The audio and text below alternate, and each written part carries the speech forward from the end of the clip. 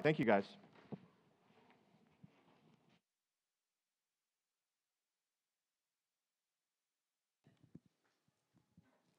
Chapter 1. Paul and Timothy, servants of Christ Jesus, to all the saints in Christ Jesus who are at Philippi with the overseers and deacons. Grace to you and peace from God our Father and the Lord Jesus Christ. I thank my God in all my remembrance of you, always in every prayer of mine, for you all making my prayer with joy, because of your partnership in the gospel from the first day until now. And I am sure of this, that he who began a good work in you will bring it to completion at the day of Jesus Christ. It is right for me to feel this way about you all, because I hold you in my heart, for you are all partakers with me of grace, both in my imprisonment and in the defense of the confirmation of the gospel. For God is my witness, how I yearn for you all with the affection of Christ Jesus. It is my prayer that your love may abound more and more with knowledge and all discernment, so that you may approve what is excellent, and so be pure and blameless for the day of Christ, filled with the fruit of righteousness that comes through Jesus Christ, to the glory and praise of God. I want you to know, brothers, that what has happened to me has really served to advance the gospel, so that it has become known throughout the whole imperial guard and to all the rest that my imprisonment is for Christ. And most of the brothers, having become confident in the Lord by my imprisonment, are much more bold to speak the word without fear. Some indeed preach Christ from envy and rivalry, but others from goodwill. The latter do it out of love, knowing that I am put here for the defense of the gospel. The former proclaim Christ out of selfish ambition, not sincerely, but thinking to afflict me in my imprisonment. What then? Only that in every way, whether in pretense or in truth, Christ is proclaimed, and in that I rejoice. Yes, I will rejoice, for I know that through your prayers and the help of the Spirit of Jesus Christ, this will turn out for my deliverance. As it is my eager expectation and hope that I will not be at all ashamed, but that with full courage, now as always, Christ will be honored in my body, whether by life or by death. For to me, to live is Christ, and to die is gain. If I am to live in the flesh, that means fruitful labor for me. Yet which shall I choose? I cannot tell. I am hard pressed between the two. My desire is to depart and be with Christ, for that is far better. But to remain in the flesh is more necessary on your account. Convinced of this, I know that I will remain and continue with you all for your progress and joy in the faith, so that in me you may have ample cause to glory in Jesus Christ because of my coming to you again. Only let your manner of life be worthy of the gospel of Christ, so that whether I come and see you or am absent, I may hear of you that you are standing firm in one spirit, with one mind, striving side by side for the faith of the gospel, and not frightened in anything by your opponents. This is a clear sign to them of their destruction, but of your salvation, and that from God. For it has been granted to you that for the sake of Christ you should not only believe in him, but also suffer for his sake, engaged in the same conflict that you saw I had and now hear that I still have. So, if there is any encouragement in Christ, any comfort from love, any participation in the Spirit, any affection and sympathy, complete my joy by being of the same mind, having the same love, being in full accord of one mind. Do nothing from rivalry or conceit, but in humility count others more significant than yourselves. Let each of you look not only to his own interests, but also to the interests of others. Have this mind among yourselves, which is yours in Christ Jesus, who, though he was in the form of God, did not count equality with God a thing to be grasped, but made himself nothing, taking the form of a servant, being born in the likeness of men, and being found in human form. He humbled himself by becoming obedient to the point of death, even death on a cross. Therefore, God has highly exalted him and bestowed him the name that is above every name, so that at the name of Jesus every knee should bow in heaven and on earth and under the earth, and every tongue confess that Jesus Christ is Lord, to the glory of God the Father. Therefore, my beloved, as you have always obeyed, so now, not only as in my presence, but much more in my absence, work out your salvation with fear and trembling, for it is God who works in you, both to will and to work for his good pleasure. Do all things without grumbling or questioning, that you may be blameless and innocent, children of God without blemish, in the midst of a crooked and twisted generation, among whom you shine as lights in the world, holding fast to the word of life, so that in the day of Christ I may be proud that I did not run in vain or labor in vain. Even if I am to be poured out as a drink offering upon the sacrificial offering of your faith, I am glad and rejoice with you all. Likewise, you also should be glad and rejoice with me. I hope in the Lord Jesus to send Timothy to you soon, so that I too may be cheered by news of you. For I have no one like him who will be genuinely concerned for your welfare. They all seek their own interests, not those of Jesus Christ. But you know Timothy's proven worth, how as a son with a father he has served with me in the gospel. I hope, therefore, to send him just as soon as I see how it will go with me. And I trust in the Lord that shortly I myself will come also. I have thought it necessary to send you Epaphroditus, my brother and fellow worker and fellow soldier, and your messenger and minister to my need. For he has been longing for you all and has been distressed because you heard that he was ill. Indeed, he was ill, near to death, but God had mercy on him, and not only him, but on me also, lest I should have sorrow upon sorrow. I am the more eager to send him, therefore, that you may rejoice at seeing him again, and that I may be less anxious. So receive him in the Lord with all joy, and honor such men, for he nearly died for the work of Christ, risking his life to complete what was lacking in your service to me. Finally, my brothers, rejoice in the Lord. To write the same things to you is no trouble to me and is safe for you. Look out for the dogs. Look out for the evildoers. Look out for those who mutilate the flesh. For we are the circumcision, who worship by the Spirit of God and glory in Christ Jesus and put no confidence in the flesh, though I myself have reason for confidence in the flesh also. If anyone else thinks he has reason for confidence in the flesh, I have more. Circumcised on the 8th day of the people of Israel, of the tribe of Benjamin, a Hebrew of Hebrews, as to the law, a Pharisee, as to zeal, a persecutor of the church, as to righteousness under the law, blameless. But whatever gain I had, I counted as loss for the sake of Christ. Indeed, I count everything as loss because of the surpassing worth of knowing Christ Jesus my Lord. For his sake, I have suffered the loss of all things and count them as rubbish, in order that I may gain Christ and be found in him, not having righteousness on my own that comes from the law, but that which comes through Christ, through faith in Christ, the righteousness from God that depends on faith, that I may know him and the power of his resurrection and may share his suffering, becoming like him in his death, that by any means possible I may attain the resurrection from the dead. Not that I have already obtained this or am already perfect, but I press on to make it my own, because Christ Jesus had made me his own. Brother, I do not consider that I have made it my own, but one thing I do, forgetting what lies behind and straining forward to what lies ahead. I press on toward the goal for the prize of the upward call of God in Christ Jesus. Let those of us who are mature think this way, and if anything you think otherwise, God will reveal that also to you. Only let us hold true to what we have attained. Brothers, join in imitating me and keep your eyes on those who walk according to the example you have in us. For many of whom I have often told you, and now even with tears, walk as enemies of the cross of Christ. Their end is destruction. Their God is their belly, and they glory in their shame, with minds set on earthly things. But our citizenship is in heaven. And from it we await a Savior, the Lord Jesus Christ, who will transform our lowly body to be like his glorious body, by the power that enables him even to subject all things to himself. Therefore, my brothers, whom I love and long for, my joy and my crown, stand firm thus in the Lord, my beloved.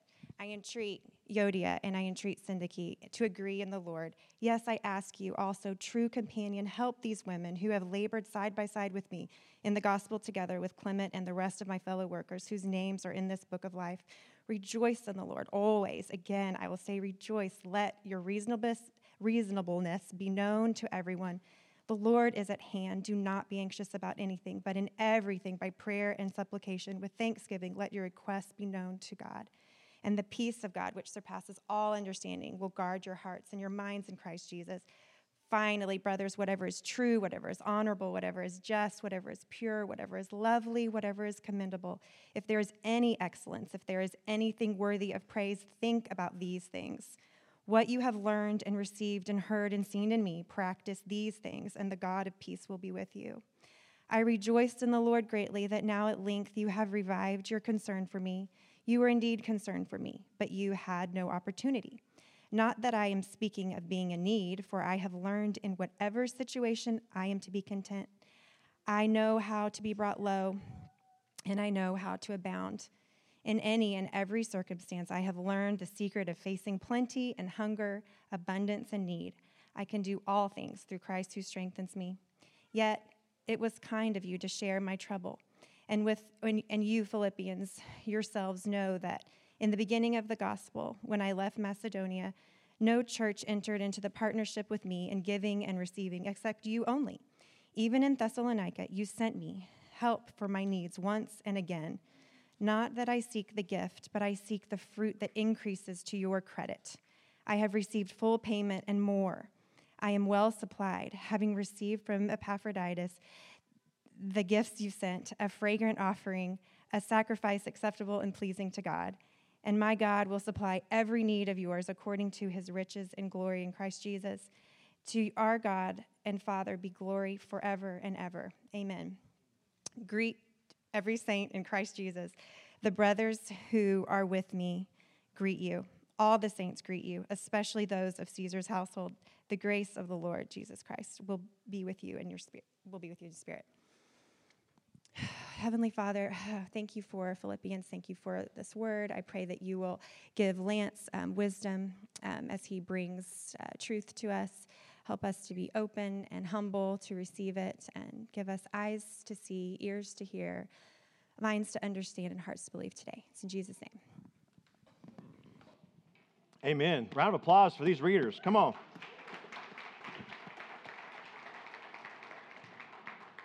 All right, so if you're in a Bible reading plan for the year, you can cross off Philippians. That probably doesn't come under your plan. It's like September, but here you are. You're ahead of the game. It's a beautiful thing.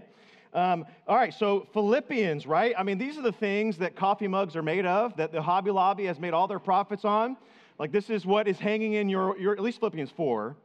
Not so much Philippians 1 through 11, which is what we're going to be in today. Like, for all the coffee mugs and all of the wall art that Hobby Lobby sells out of Philippians in particular, there's not exactly a whole lot out of this first part in Philippians 1 through 11. But some themes that you heard are rejoice, right? You see why we would say, like, one of the main themes here is how do we find joy in the midst of suffering? Because if you missed it, and we'll preach on this in a couple of weeks, but in Philippians 1, 29 and 30, it says, it's a gift to suffer for Jesus. Well, there's something in the suburbs we don't hear enough. And when I first grasped that verse, man, it shook me to the core to realize, like, okay, this isn't just about me. This is about living for Jesus in new ways that are caused me to sacrifice and suffer along the way. And may I see it as a gift. There's also this beautiful theme throughout from chapter 1 all the way to chapter 4, and that is the Philippian partnership with Paul's ministry. The Philippian partnership with Paul's ministry. And so it's no wonder that we're going to talk today about finding joy in partnership. Now, in order for us to best understand this joy in partnership, we need a little bit of a background lesson, a history lesson as to how this church in Philippi got started, much less what is this church kind of like. Well, if you flipped over in your Bible, which you don't have to do, and I'm just going to highlight it, but if you look at Acts chapter 16, you would see the beginnings of the church in Philippi, when Paul and Timothy and Silas and Luke, on Paul's second missionary journey, somewhere around 60 to 62 AD, go into Macedonia as a result of a vision that Paul had of a man in Macedonia waving at him. He wanted to go share the gospel in modern-day Turkey, and the Holy Spirit prevented him from preaching the gospel in Turkey anymore, or otherwise known as Asia in his world. And instead, there was a man in Macedonia waving at him saying, "Come and help us." Macedonia is modern-day Greece. And so Philippi is in modern-day Greece. If you've never been there, I also haven't, and I'd like to go with you. But it'd be amazing, right, to go and travel. It'd be great. But Philippi is a city, and it was a thriving city. Matter of fact, Luke writes this in Acts chapter 16 about Philippi. It is a leading city of the district of Macedonia and a Roman colony. This Roman colony was where the military personnel went to retire. It's also, if you keep reading in the book of Acts chapter 16, it's where you find Lydia. Lydia was a dealer of purple goods, right? Purple was due to royalty. It was the sign of royalty. It helps us understand this was just no ordinary city. It was a thriving economy. Lydia was at the heart of it. And though Paul had a vision of a man in Macedonia saying, come and help us, when he went there, the first convert was a woman named Lydia. And it was at her house that the church of Philippi was planted, the first church in Europe right here in Philippi. And as it got planted, Paul and his posse go out through the city, and there's a slave girl that has a spirit of divination. If you keep reading this in Acts 16, it's really amazing. She has a spirit of divination, and Paul delivers the spirit from her, like almost out of annoyance, because for days she follows him, and the demon is going, behold, these are the servants of the Most High King. And like Paul's just annoyed with the whole thing, goes, just get out of her. And then out it goes. And her masters get so upset with that deliverance that it says the whole city was stirred and disturbed. So much so, Paul and Silas get put in prison.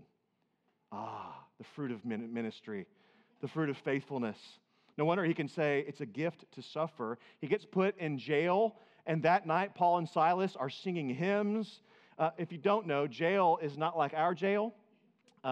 It's far worse. Whatever you think of our jail, Roman jail was usually in the pit underground. The inner jail, as Acts 16 talks about with Philippians, is dusty and musty, as my kids would say, crusty and rusty.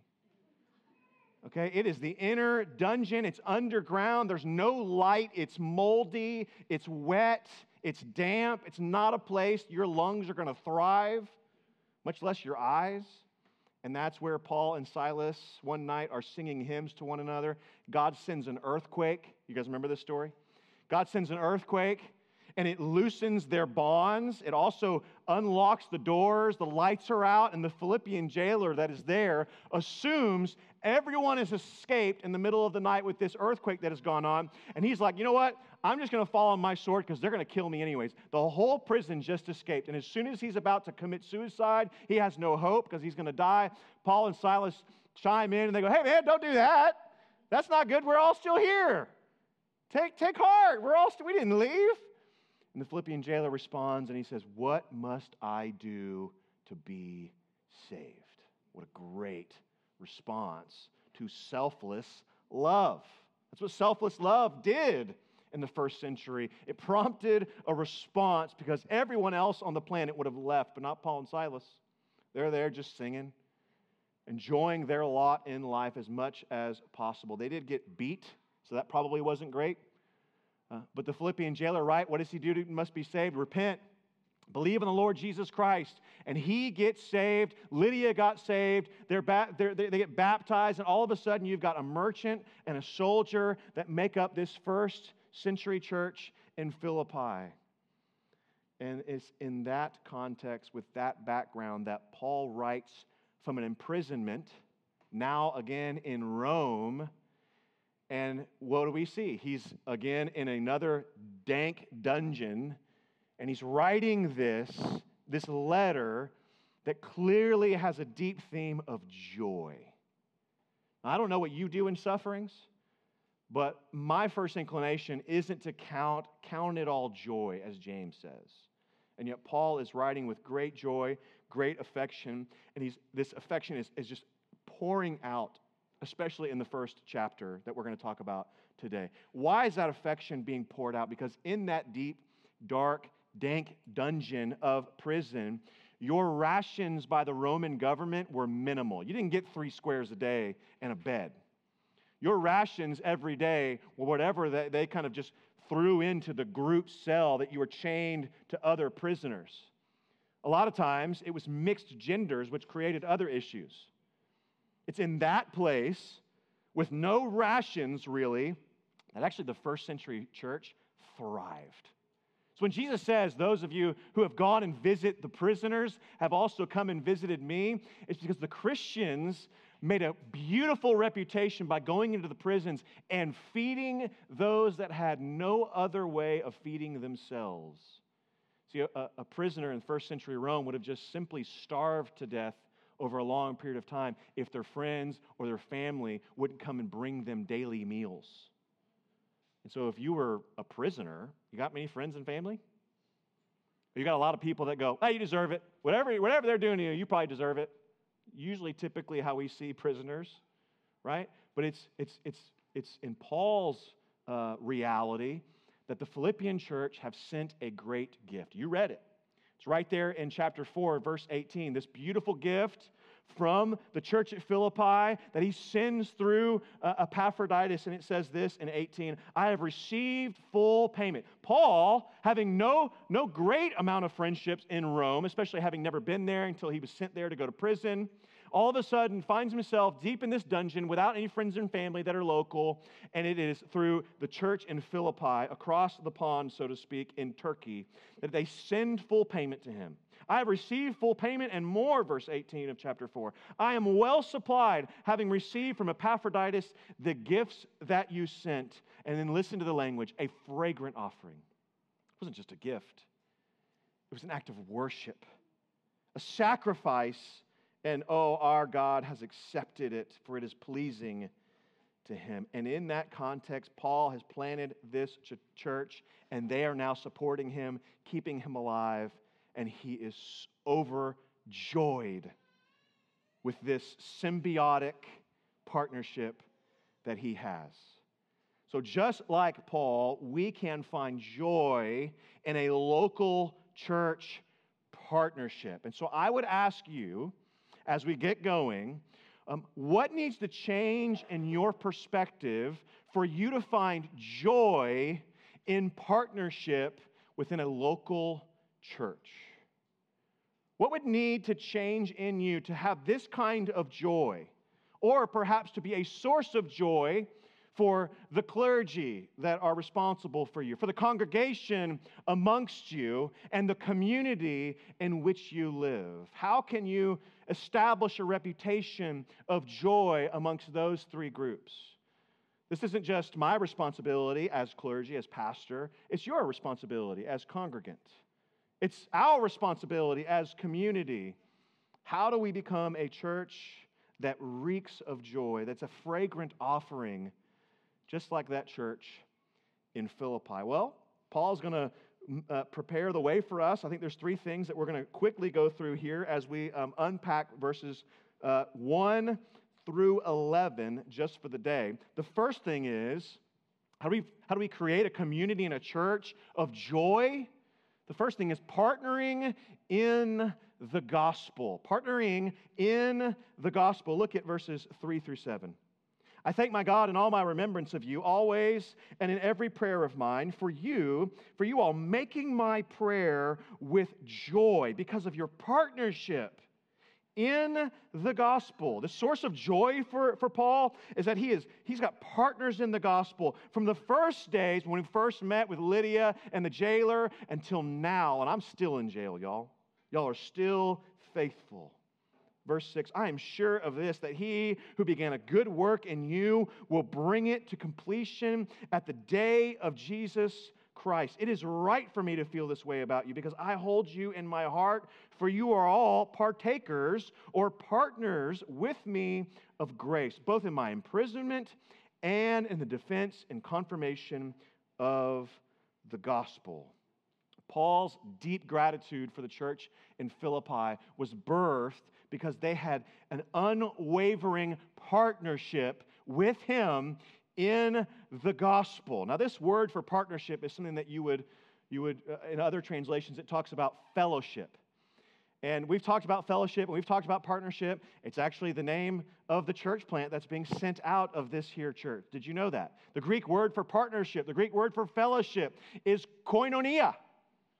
Koinonia. And so when Josue deliberately chose that name and broke away from the Grove Church, so I'm not bitter, but deliberately chose that name, koinonia, right? He did so with this thought in mind, that he would have partners, that we would remain his partners, and that many partners would go and partner with him. And this idea of partnership, because it gets muddied up with fellowship, like around a potluck, like that's one thing. Like we're going to have fellowship down at barbecue in a couple of weeks.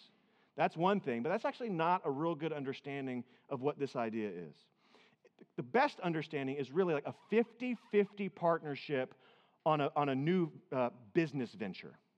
That really is the First Testament language, where they're 50-50 partners buying into a new business venture. So for you entrepreneurs in the world, you venture capitalists in the world, that's what membership in a local church is supposed to be. It's supposed to be about 50-50 partnership in the gospel. And he says it in the rest of chapter 1. Side by side, pushing back the darkness together. That's what partnership is all about. And so it's no wonder that he's like, man, I have so much joy because I can sense and I know it's evidenced by your life, by your holiness and by your sacrifice. Epaphroditus just showed up with all kinds of money for me that I never would have had otherwise. Even though I'm in jail, your evidence of your partnership in the gospel is easy to see. And I wonder if it's easy for us to see our evidence of the partnership in the gospel in this local church. Or whatever local church you choose to be a part of, is it evident to those around you? Now, here's the deal. There's a few lies that we need to knock down in regards to what we give to any local church. What we give to any local church. The first lie is that we don't really have anything to give. Like, it's a lie to think that you have nothing to give. It's married with the second lie, and that is the other people don't really need it. The other people don't really need what I have to give, but if we believe in a sovereign God, then we have to then also believe that God appointed you for this place and this people at this time for a specific reason that you may yet to discover or know. But what a joy it would be to walk forward in faith, partnering with others to discover that purpose that God has for you for however long He has you here or in whatever church you may choose to be a part of. But there's a third lie, and that is there's not a spiritual significance to what we're up to. This actually doesn't mean anything. And this is the growing chorus of our culture. That this doesn't really mean much. It doesn't really affect my life much. Matter of fact, I've tried Jesus, and He didn't really work for me. That is a growing chorus of the deconstruction era of our day. We go to church, we plop, we pray, we pay, and we go home. And dare I say, that is not partnership. That's something. It's not what God called us to do with any local church. And so let me just clarify a couple of things here when we talk about our language that we use at the Grove, and that is partners versus members versus consumers. So we are all members of one body. That's what we would believe. We would all affirm that, but we specifically choose partners here at the Grove for a reason. And it's biblical, number one, but we're in a culture that pays membership dues to Netflix and to F45 and to the country club and to whatever else that you're probably subscribed to that you forgot about, but you're still spending $5 a month on. Right? You are consistently clicking your life away $5 at a time to subscribe to this, that, and the other on a free day trial, and that is somehow a membership there that you pay your fee and you get a service. If we look at the church that way, we are in trouble, and we become consumers. Instead of contributors to the body of Christ, we become consumers upon the body of Christ. So we look at that body as something to consume instead of a body that we contribute to. So I'm going to use some language here that's a little much, but it's on purpose because I want you to be grossed out by it. Like, will we be lusty pornographers on the body of Christ? Or will we be loving participants within the body of Christ? That seems like way over the top, and I want it to be an overstatement that we may never be consumers. This is His bride. We're His bride. Right? That means that there's something special and holy and significant about us, that He only gets one bride. He's not trading us in for anybody else. So let's not look upon one another or a service that we would lust after it and just take, but that we enter into a body and participate because God has called it significant and holy and good.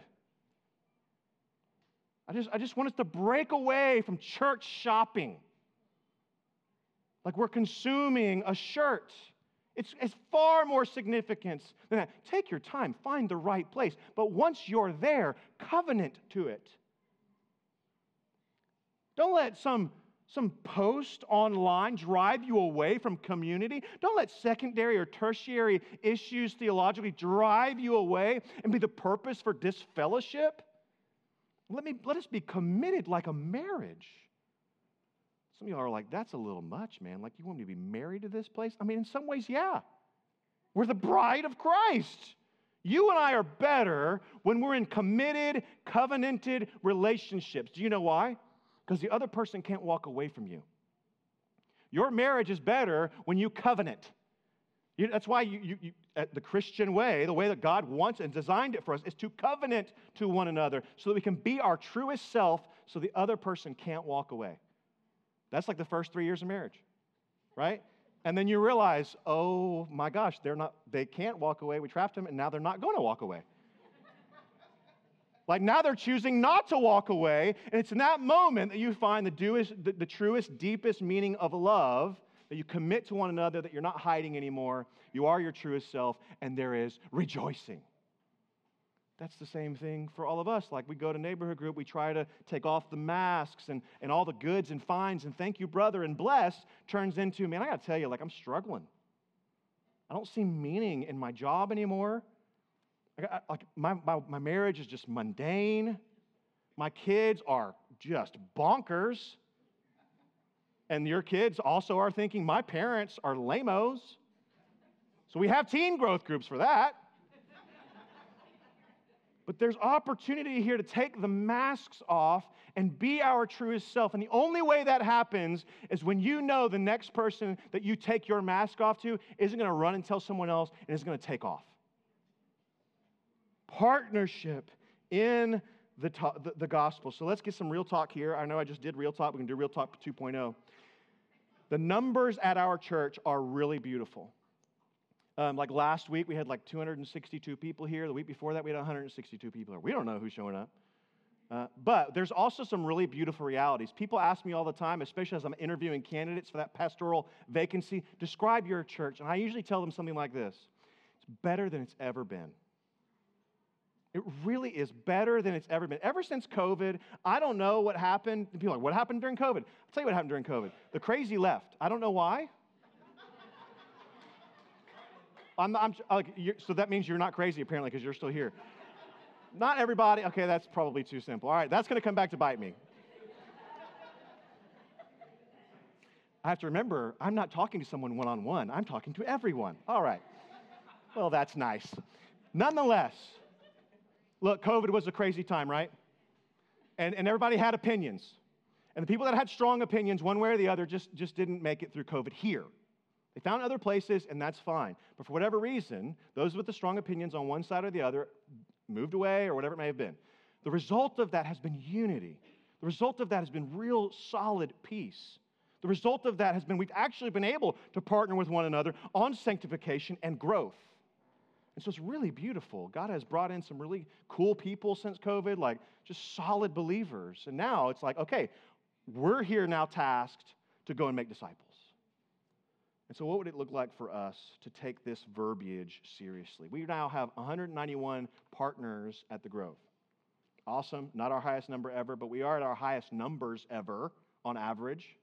191 people call the Grove Church partnered home. They're committed to this place.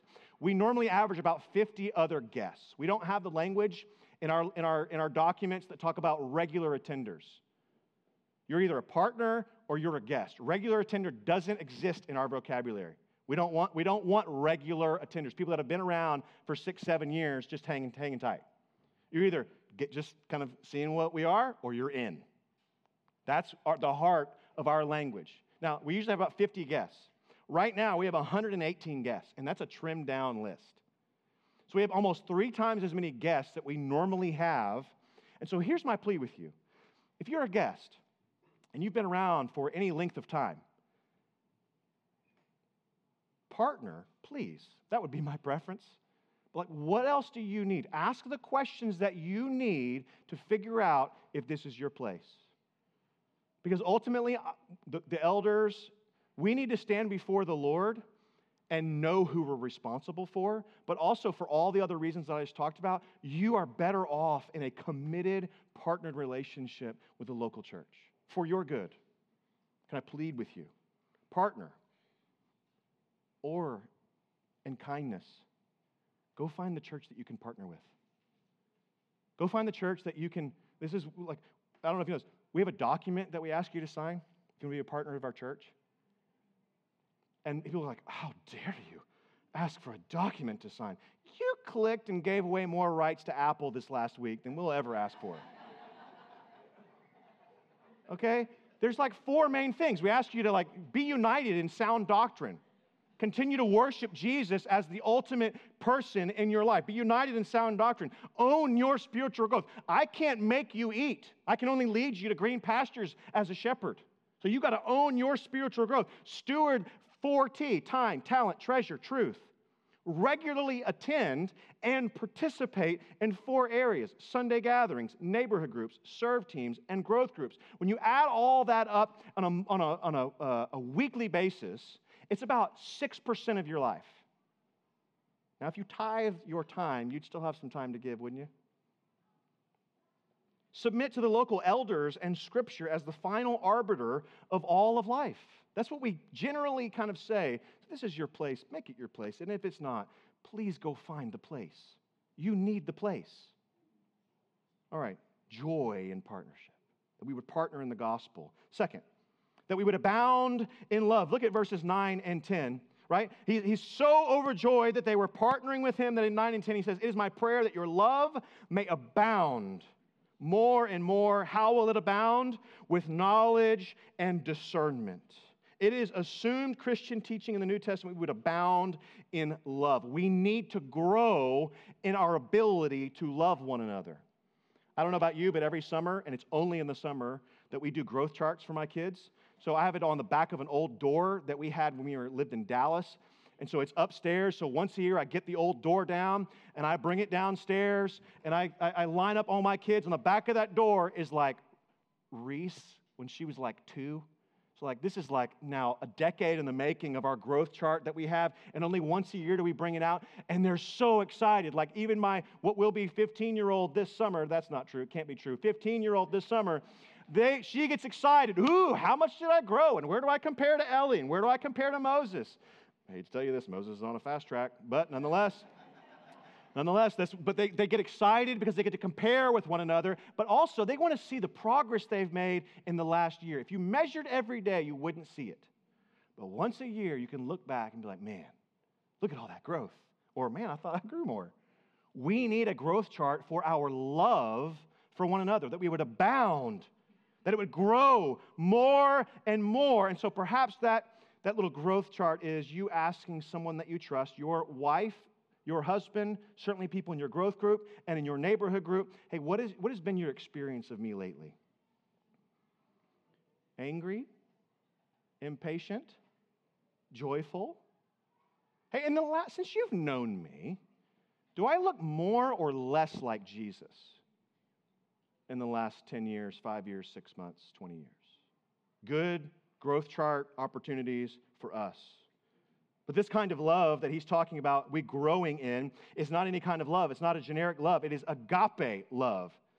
And that is a distinct kind of Christian love that is pursuing one another's good at whatever expense to myself.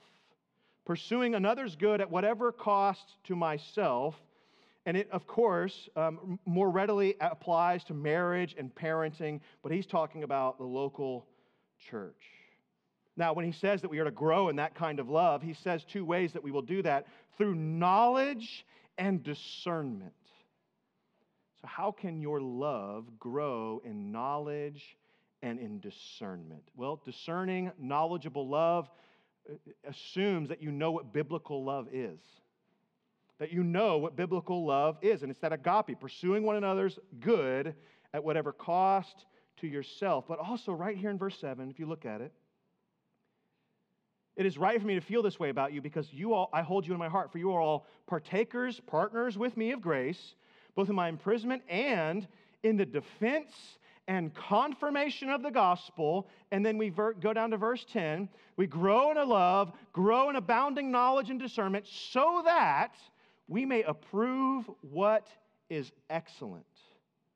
Do you see what Paul is saying? He's saying that if we grow in knowledge, we grow in discerning love, we will grow in our understanding of what's important. We will grow in our understanding of how we manage calendars, of our choices, that we would defend the gospel with every little choice, not just going out there and defending Jesus. We would defend the gospel and we would confirm it as the most important thing in our lives by every decision that we make, and we would grow in our discernment of how important every single decision is that we make. So the questions to discern your love, my questions are this: what work habits do you have that take you away from the priority of worship? What hobbies do you have that take you away from the priorities of worship? And I'm not just talking about worship and singing. I'm talking about putting Jesus, glorifying God in everything that you do. What habits or hobbies or perhaps heart affections do we have that are keeping us from putting Jesus at the center? And then perhaps the other part of that is, what have I not defended or confirmed that the gospel is most important in my life?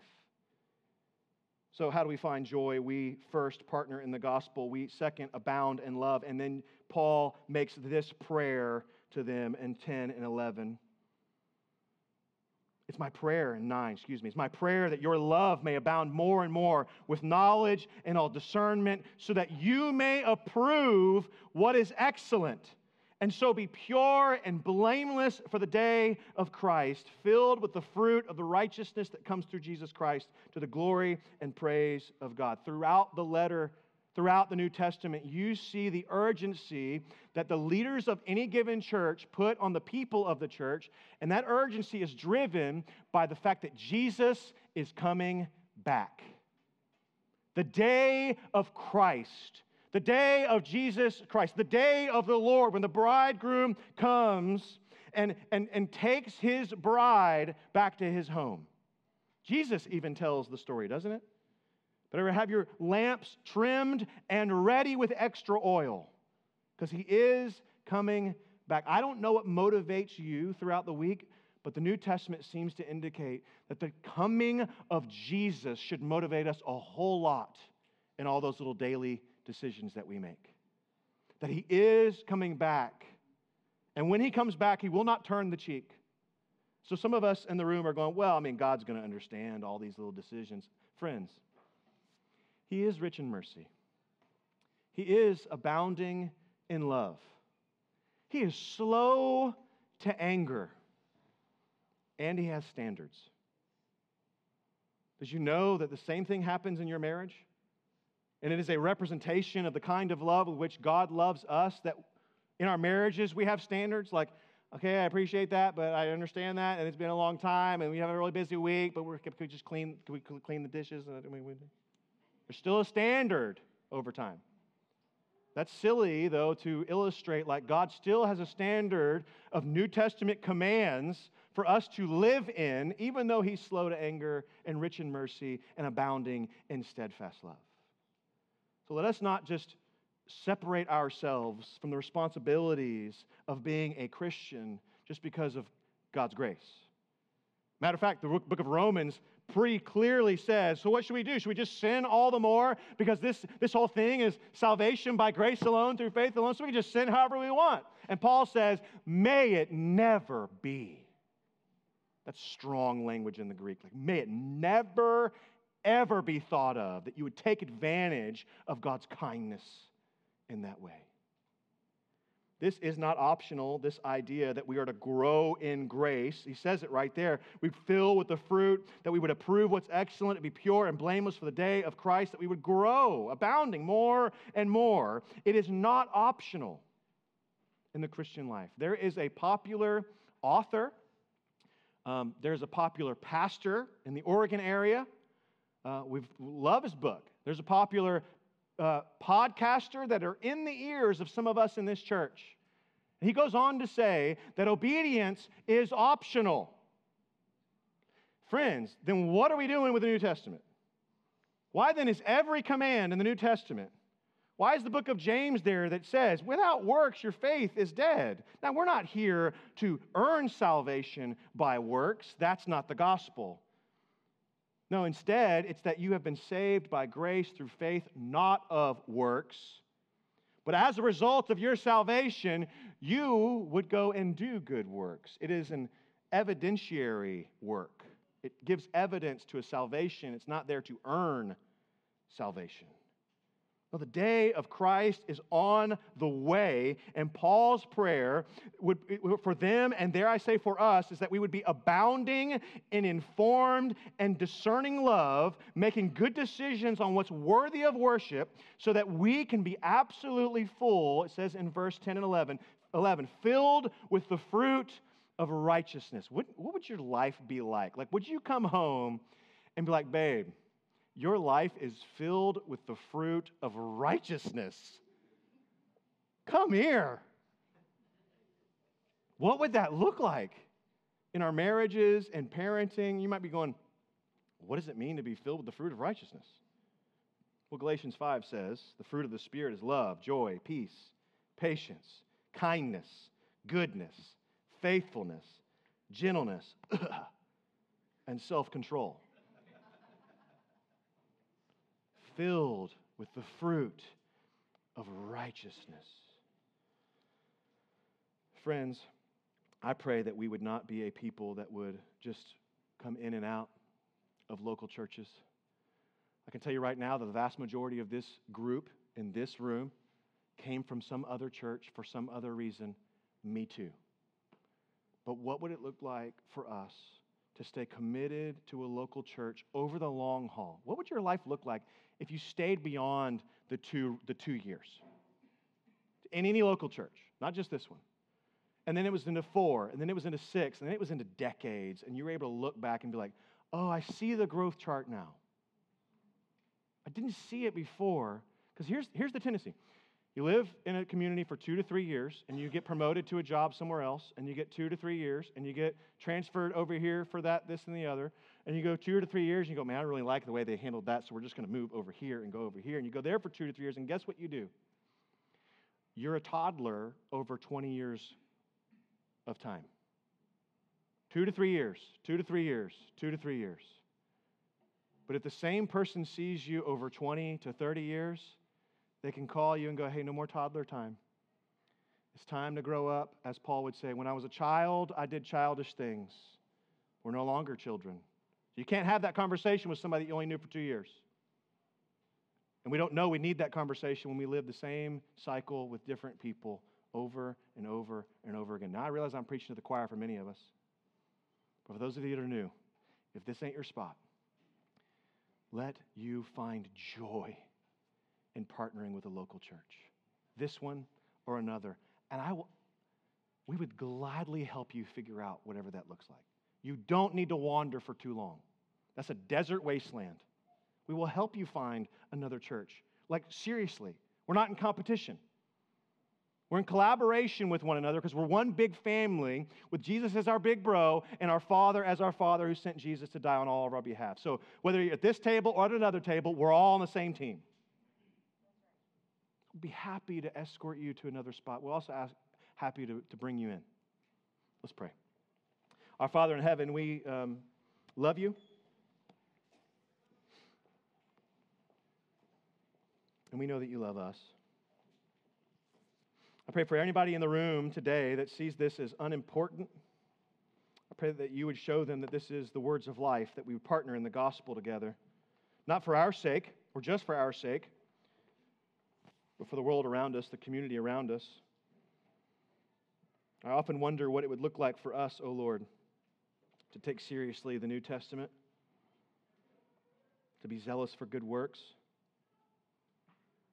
The gospel of grace would so motivate us to sacrifice things on our calendar that we love. But they're not more important than what you've called us to. So, Holy Spirit, you are with us. You are in us.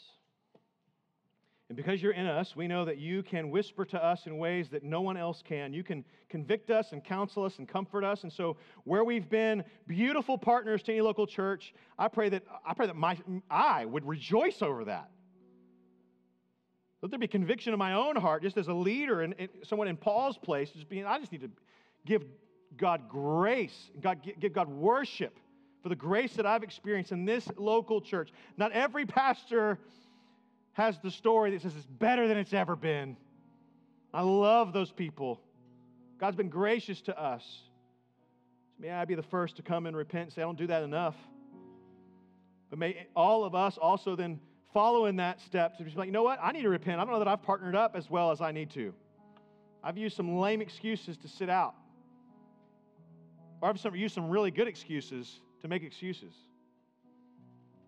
So Holy Spirit, convict, compel, whatever it is that you need to do. We trust you. We abide in you. You are the vine. We are the branches. We're not in control. You are. So it's your life-saving grace flow through the branches into our hearts, correct and counsel. And if we just had one thing to take away, if this really means something, help us see it, help us know it, help us live it. In Jesus' name, amen.